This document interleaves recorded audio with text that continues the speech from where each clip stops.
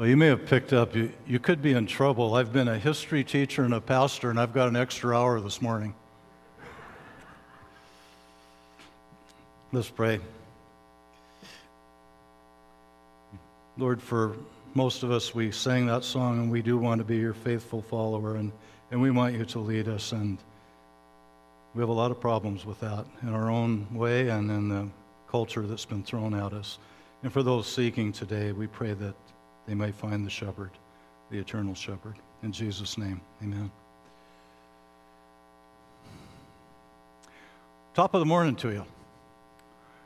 Now, I think we got it up there. If you know what that means, you probably grew up in Ireland in the late 1800s. 23 skidoo. Does anyone know 23 skidoo from a history teacher? Because everyone in 1923 would have known what 23 skidoo was. And don't look it up, but check it later. 23 skidoo. By the way, the 20s were very interesting. Everything changed, and it's important you see that change to understand how the 23rd Psalm fits into what I hope the Lord is leading me to say. When the 1910 census was done in America, we were still a rural society. When the 1920 census was done, we were just barely, as World War I shoveled so many people into the cities. But by 1930, we were no longer rural. That makes an incredible difference in understanding the Bible, because the Bible is written primarily to agricultural people. And the illustrations are one after another of things that we've lost the ability to understand. Therefore, what I'm leading up to is a provocative statement. The Bible's an anachronism, unfortunately. So we need to know what an anachronism is, and by the way, good use can be made of that. But it's very difficult to communicate the Bible now, and I want to take a look at one psalm that shows that. And I don't know what my finishing line is. I don't know what I want you to take home. But I know we've all got to take something home from this, because the Bible is our communication from God. And if we don't know how to read it and understand it, how can we communicate it to others? So, perspicuity. That's a theological word. I wouldn't even have run into it if I hadn't gone to seminary. So the Bible is written in a way designed to be understood as intended. Every word I'm speaking to you, when you talk to your wife or your kids, you want every word to be understood, because it's a symbol for a truth. And when that doesn't happen, you lose communication. Now, that's all I'm going to say about that, but anachronism we're going to deal with a lot.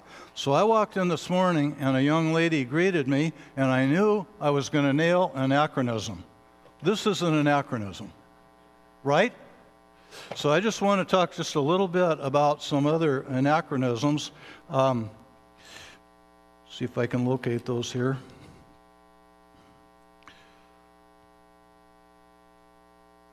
Let's do all these with that thing called a telephone. So there are people in here who have used a crank phone. Anyone?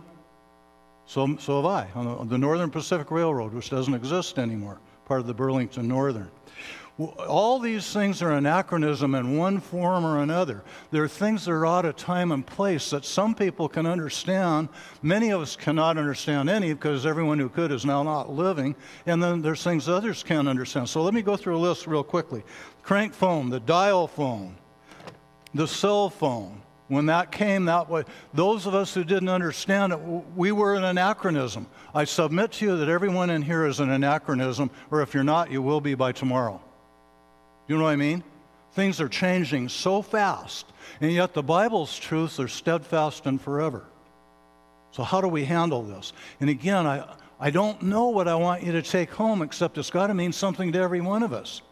Because if you're searching, you need to understand how the Bible describes who you're searching for.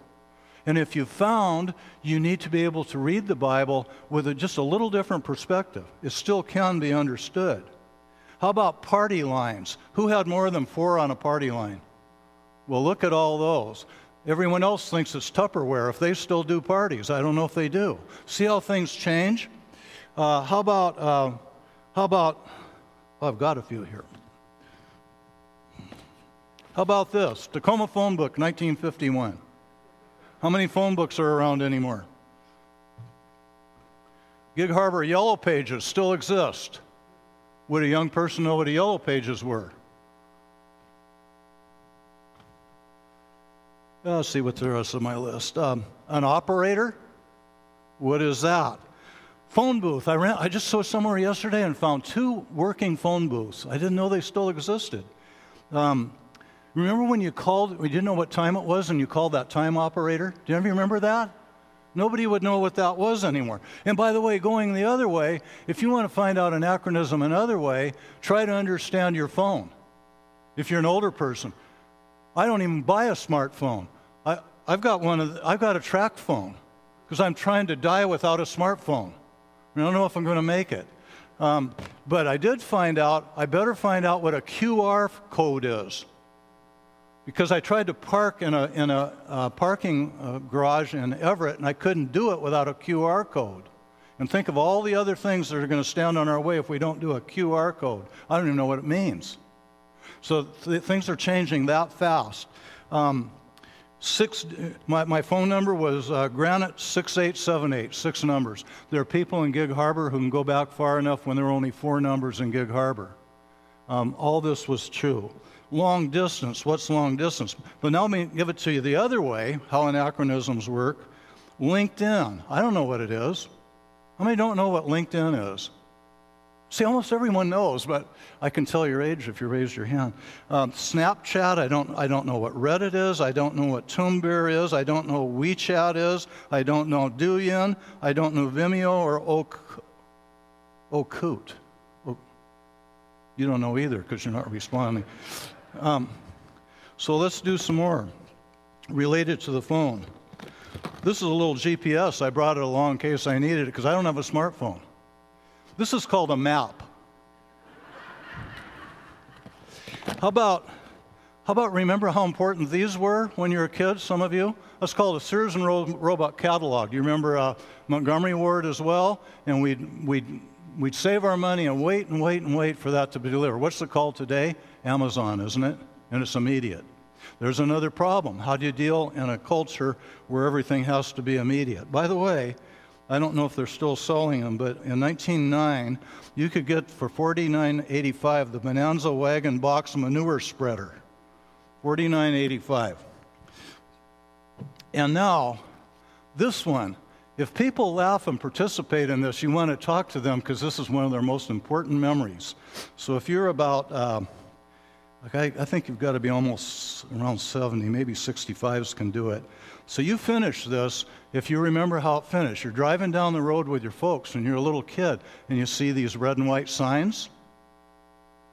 She kissed the hairbrush by mistake. She thought it was her husband, Jake. Finish it. Louder. Burma shave. These were some of the greatest delights we ever had, and we can't communicate it to anyone. I'll just give you a couple more. If you want a hearty squeeze, get our female antifreeze, Burma shave. And one of the last ones I remember back about 1963 was the blackened forest smolders yet because he flipped a cigarette. Burma shave. And we used to read them backwards. Those will remember. You're so pleased when you go backwards and then recreate them. So this wasn't meant to be just an entertainment thing, but I want to let you know how fast things change in a time in which we still have to communicate Jesus Christ, who never changes, right?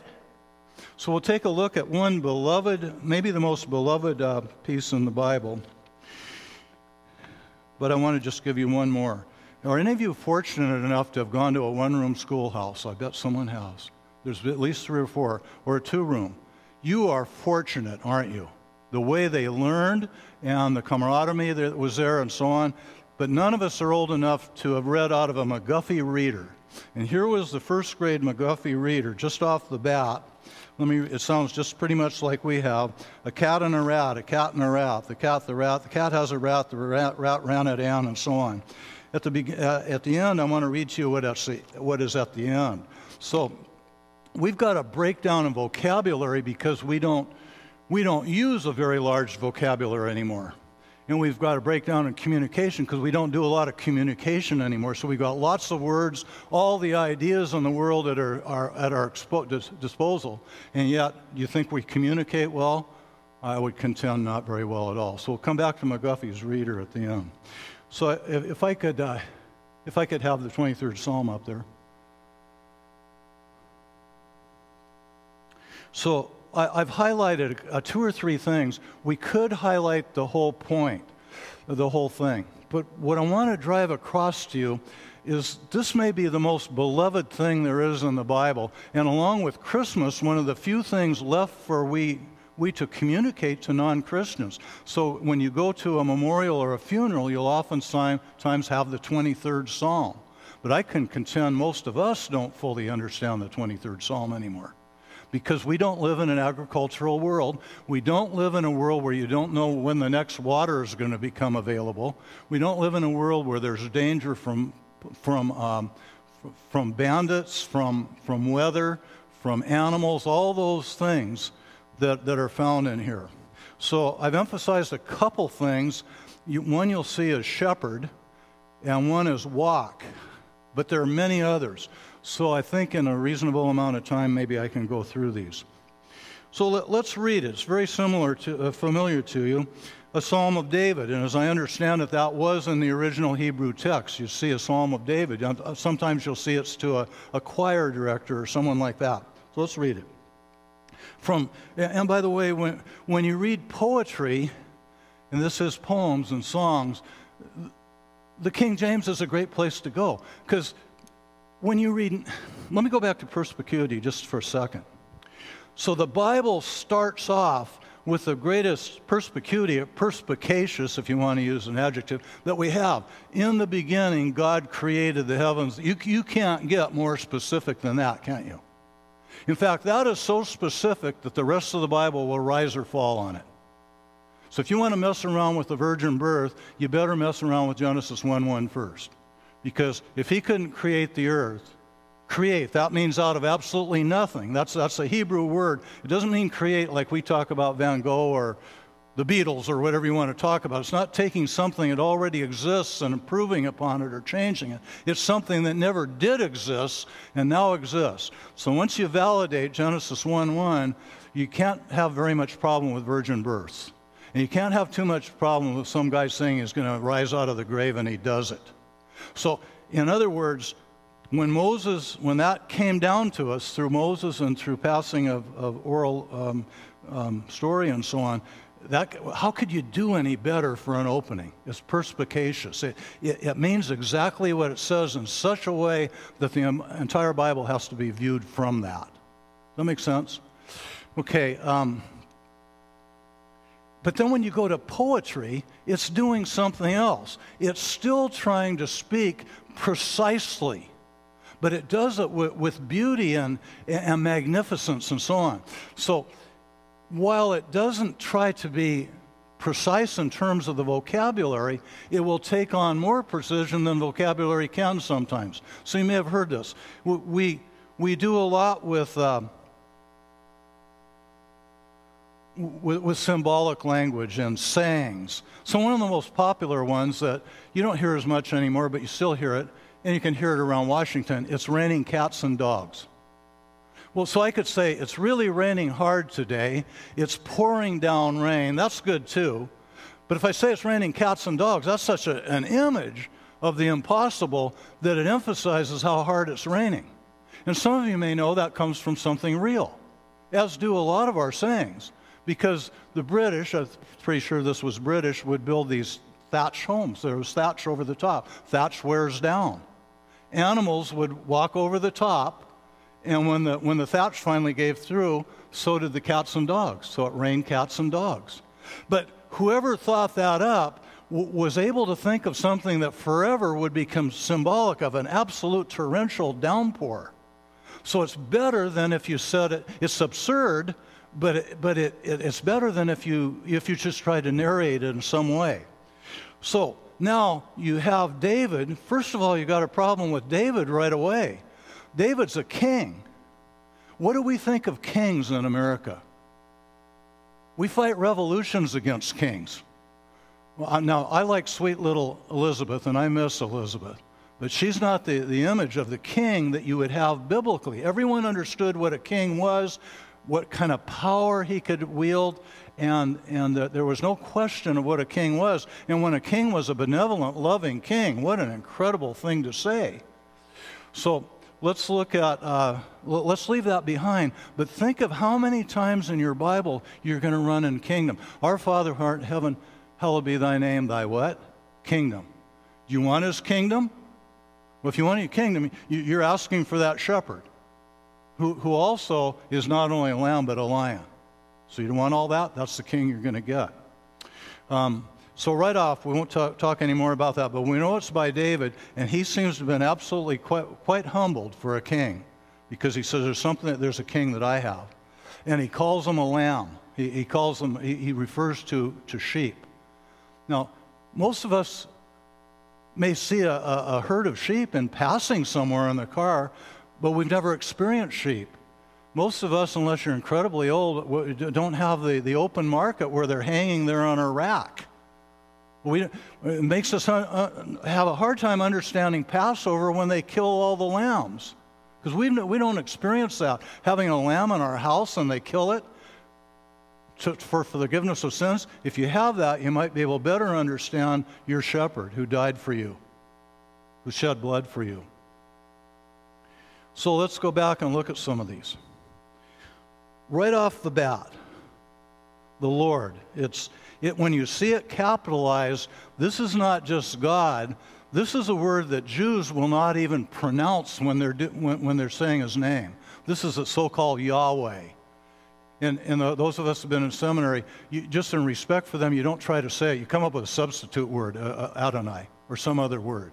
That's how holy that is. And when you think of this word, you've sort of got a lion and the lamb, because you've got the Lord when he announces. By the way, when do we first see it? We see in chapter 1 of Genesis, we only see God. It's just God. So it's plural, by the way.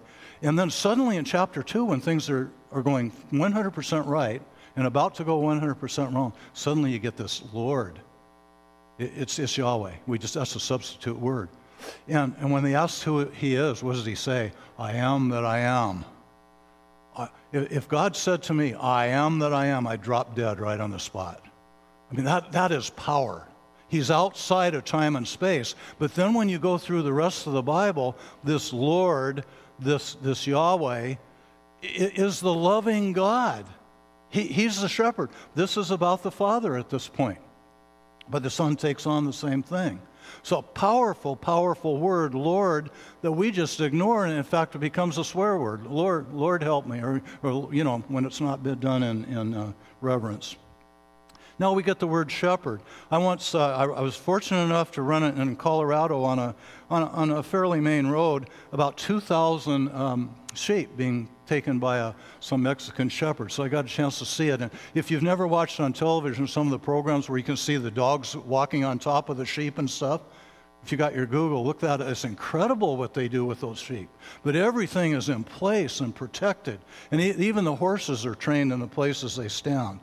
So shepherd, and Christmas is coming, so you've heard all this stuff. It's not my point to review this 23rd Psalm for any other reason than to help you realize the power of your Scripture, but you have to grab onto that by making a little effort to see what those words now mean and what they might have meant at one time. You could go right by this. One more story. So I'm driving in Wyoming. You may know this kind of a story.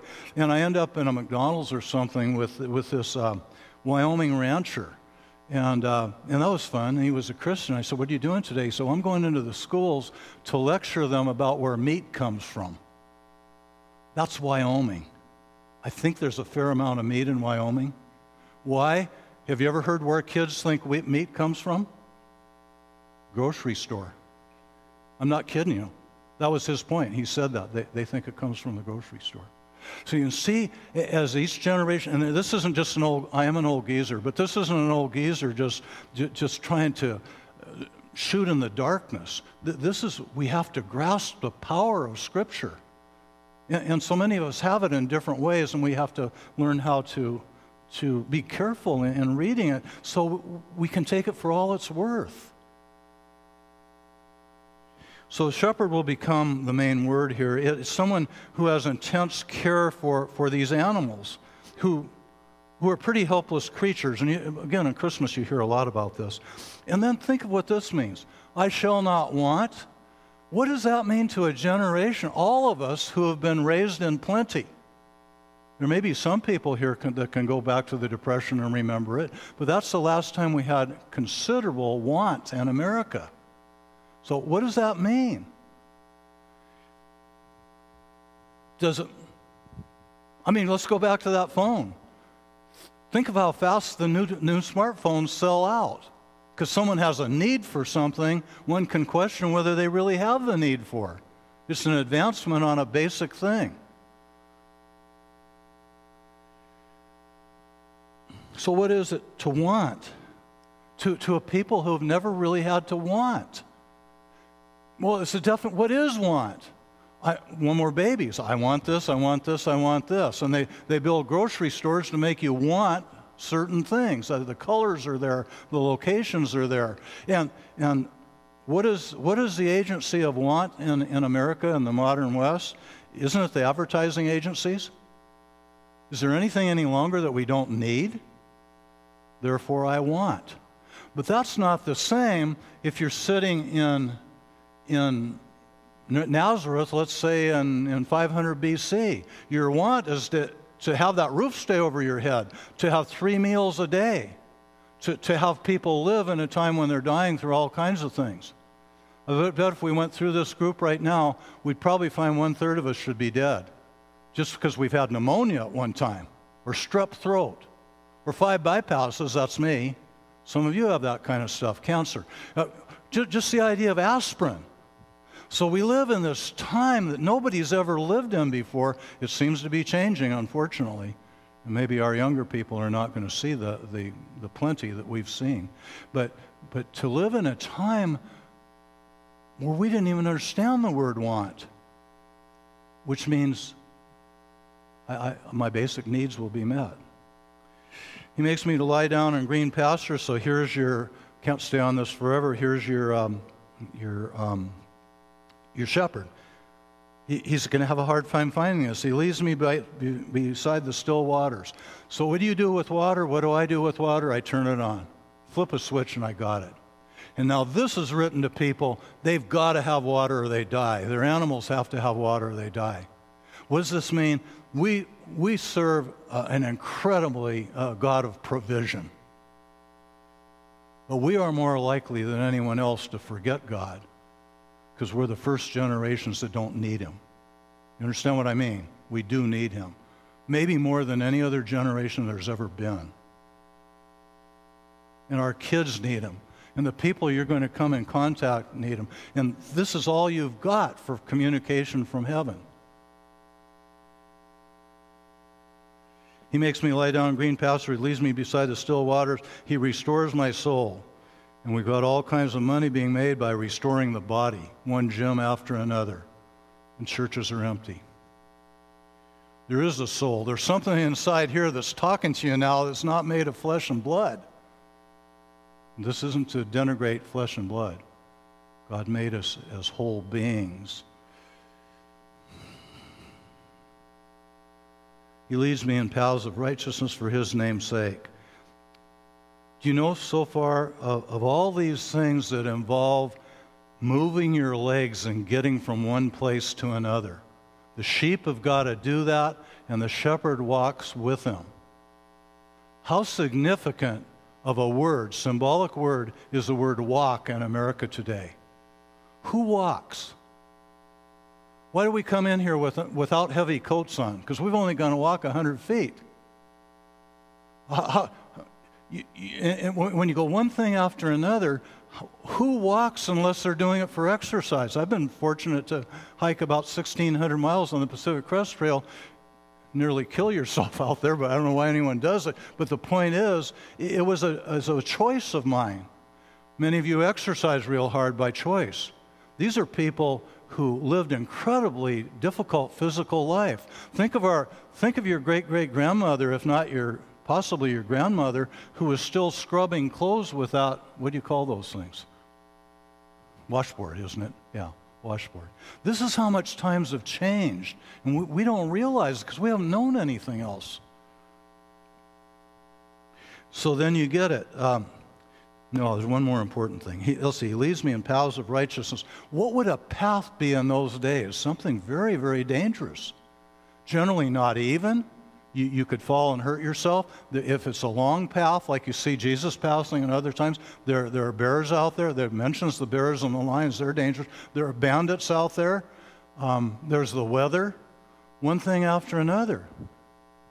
When it talks about, going up to a high place, that takes incredible energy to do that. So notice how important walk is. It comes up in 4, though I walk through the valley of the shadow of death. But before I go there, one more important thing that's been lost in my time, I don't know about yours, the word name.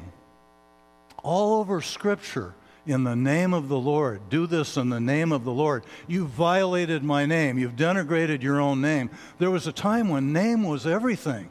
And some of you will remember your parents. Remember the family name. Don't disgrace the family name. Now we've got hyphenated names. We have kids with 4 different dads. We have people who no longer live together in neighborhoods where the same names were recognized. We're all different places. Again, not to curse the darkness, it's what it is. But you need to understand how significant the word name is in the Bible. Here's another one for old people. So back in radio days or early TV, so the policeman chasing someone, and he says, "Stop in the name of the law." Remember that? Why? Because the name of the law is more important than the law. It covers everything the law is. So when you see this about Jesus, or you see this, you pray in the name of Jesus, you're praying in everything that he is and represents. And yet you can go right by that and miss the importance of name because names aren't important anymore. I know that's an exaggeration, but they've lost their importance. That's my identity. If one of you introduce yourself and give me your name, everything about you that I understand at that time I'll associate with what I learned in 10 seconds. Or years, in another case. Valley of the shadow of death. I mean, valleys are, if you go in the valley at nighttime in the desert, you might freeze to death out there. You might cook in the daytime. They understand what this means. I'll fear no evil. Here's one that's improving because finally people are starting to say there's such a thing as evil. Years ago, a psychiatrist wrote, "Whatever happened to sin?" Psychiatrist wrote that. Whatever happened to evil? Because there is no evil. And now you're hearing more and more people say there is evil, even as we watch the news these days. Rod and the staff, they're meant to direct. When I hike, I hike with a big, long walking stick, but I do it because it's helpful. But the shepherd does it to guide, and sometimes get a little whack on the backside. So David appreciates the rod and the staff when it comforts and when it redirects him. Just one more off on that one. I don't know if this happens to women as much, but a lot of young guys like myself, you go off to college, and I think I sort of played a little agnostic game, I think it was. And you got to kind of question, and some of it was pretty sincere. But I remember one that got me until I thought it through was one of those freshman kids out there said, "I don't need a crutch. That's why I don't follow God. I don't need a crutch." Well, I'll tell you, the first time I needed eyeglasses, I realized I needed a crutch. It's going to happen to every single one of us as this body that we put so much confidence in gives out. What a stupid thing to say, "I don't need a crutch." Is that there's no spiritual side of us at all that is vulnerable? Is that to say you can get a car wreck and survive it if you hit too hard? But it's one thing that's said a lot. Well, David, who's one of the most powerful kings we see in the Bible, says, "I need a crutch." And that's the rod and the staff. They're symbols, though. I'm going to try to wrap up pretty soon. I must go to 5. This is a good news one. This one, there is an illustration for. And I've been trying to go through, because I do get this opportunity to preach and say, What are some things in modern times that speak to what the Bible's saying? And one thing that hit me, by the way, talk to people, get to know them, ask questions, especially our poor kids, they're so lonely. So I went to see a movie. I like to go to movies. I don't like to watch them at home. And so I asked the young lady who was selling tickets, what movie do you like? And she told me, and I said, I don't know if you're following this. Taylor Swift is a big deal at the theaters now. You can go see. So and I don't know anything about Taylor Swift. And so I said, well, don't you like the Taylor Swift stuff? Do you go to that? I guess it's a big reunion. I don't know what it means. I'm an Anachronism, so don't expect anything of me. But anyway, I said, did you go to Taylor Swift? And she says, no, I don't like Taylor Swift. Well, that kind of threw me off. And I said, why not? And he said, well, all she does is sing about how she gets her heart broken in all kinds of genres of singing. But that's what the Bible's all about. See, by the time you finish chapter 3, you got this God who loves people so much, he provides that. And what do you get out of it? She done me wrong. First song I ever remember, so raise your hand if you remember, Patty Page, Tennessee Waltz. I was dancing with my darling at the Tennessee Waltz when an old friend I happened to meet. I introduced him to my darling, and while they were dancing, my friend stole my sweetheart from me. It's a million songs about heartache, and the Old Testament's all about heartache. It's once you get past the good part, chapter 2, it's all about God saying, I've loved you with this everlasting love, and what do I get back for it? I don't even want to use the terms the Bible uses because it's very, very specific about how it describes the unfaithfulness of God's people, Israel. But there is one for this. So I just gave you one for the whole Bible. If you're trying to communicate with young people. Another way to communicate with young people is do the C.S. Lewis thing. Many of you know C.S. Lewis, the great English writer and in his own way a theologian. And he loved fairy tales. And that was his business. And when it finally hit him, the Bible is just a simple fairy tale. It's in the beginning everyone was happy. Once upon a time. Someone comes in, messes the whole thing up, got the evil witch of the West, whatever you want to call it. You got to have a hero. He comes in and rescues everything. And how does the whole Bible end?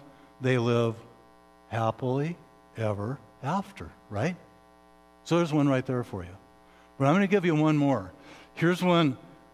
This is beyond me. You prepare a table before me in the presence of my enemies. And we don't really understand enemies because we don't worry from day to day what's going to happen. We could be on the edge of that, but we don't really worry about that. But you have in the Middle East, they did in those days, and they are right now. But you anoint my head with oil, my cup runneth over. So kings were anointed, and priests were anointed, and prophets were anointed. And can you picture this? Because there's another psalm that says it's like the anointing going down the beard of Aaron. You may have heard that. So how do you picture some guy just absolutely happy with this anointing oil going down him? Watch the end of the Super Bowl. What's going to happen? Those big lunks that are 350 pounds are going to pick up that 100 gallons of Gatorade or whatever. They're going to dump it over the coach. And everyone's going to be happy. And for the first time since training began earlier in the year, everyone's together. The coach isn't yelling at anybody. And there's this. And that's what God wants for his church, by the way. That's what God wants for his people. So once in a while you come into one that really translates well. And then 6, surely goodness and mercy shall follow me all the days of my life, and I will dwell in the house of the Lord forever. And I'm going to wrap up there, but this was, see, the thing with the Old Testament, it's an incomplete sentence. It's like God said throughout the Old Testament, God so loved the world that he what? And then you get the New Testament and the Lamb dies, right? And the Lamb comes out of the empty grave. And then you got the New Testament. And so you got a period in the New Testament. You got an exclamation mark all over Revelation, by the way. So I'm going to go back to McGuffey's Reader, again, to show the disadvantage we have. When you finish if you ever look at 5th grade McGuffey's Reader, they're reading They're reading Hamlet in 5th grade. See, we like to say that the kids' education is loose now. It's been loose for a long time. But we've lost our ability to understand, use the language well, or so on. So they're learning how to write script. I understand it's not used anymore with young people. Cursive, you call it, don't you? So let me read. I don't think we were reading stuff like this at this level, at least when I was in 1st grade. You got to remember, by the way, I flunked kindergarten. I really did. So, you got to watch out what I do up here. This is from the lesson. These are the last couple lessons.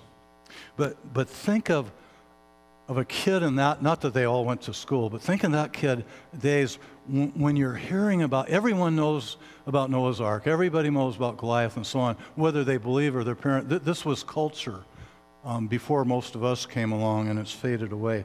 So listen to this for a 1st grader. Do you see that tall tree? Long ago it sprang up from a small nut. Do you know who made it do so? It was God, my child. God made the world and all things in it. He made the sun to light the day and the moon to shine at night. God shows that He loves us by all that He has done for us. Should we not then love Him? This is public school, by the way. Didn't they just do the 23rd Psalm? Look at all He's done. Should we not love Him? And the last one in here is, when the stars at set of sun watch you from on high, when the light of morn has come, think, the Lord is nigh. All you do and all you say, He can see and hear. When you work and when you play, think, the Lord is near. All your joys and griefs He knows, sees each smile and tear. When to Him you tell your woes, know the Lord will hear. So once again, I don't know what you take from that, because I have to struggle with what I take. But I hope you'll take this. There is nothing like this in the world. There's no religion that has attempted to come close to communicating the love of God and the response of love that His people should return. Return to the 23rd Psalm often, and when you read the Bible, read it for all it's worth. Because when you read it for all it's worth, you're seeking all that Christ is worth. And He's worth everything. Let's pray. Lord, we thank You for the truth. Your word is truth. And we pray that You'll go with us and fill in the gaps that we have that aren't necessarily even our own fault, that we've grown up a world that's lost communication. And we pray that You will communicate your love to us and have us take away from the amazing grace and amazed gratitude that will fill our lives. Pray that in Jesus' name. Amen.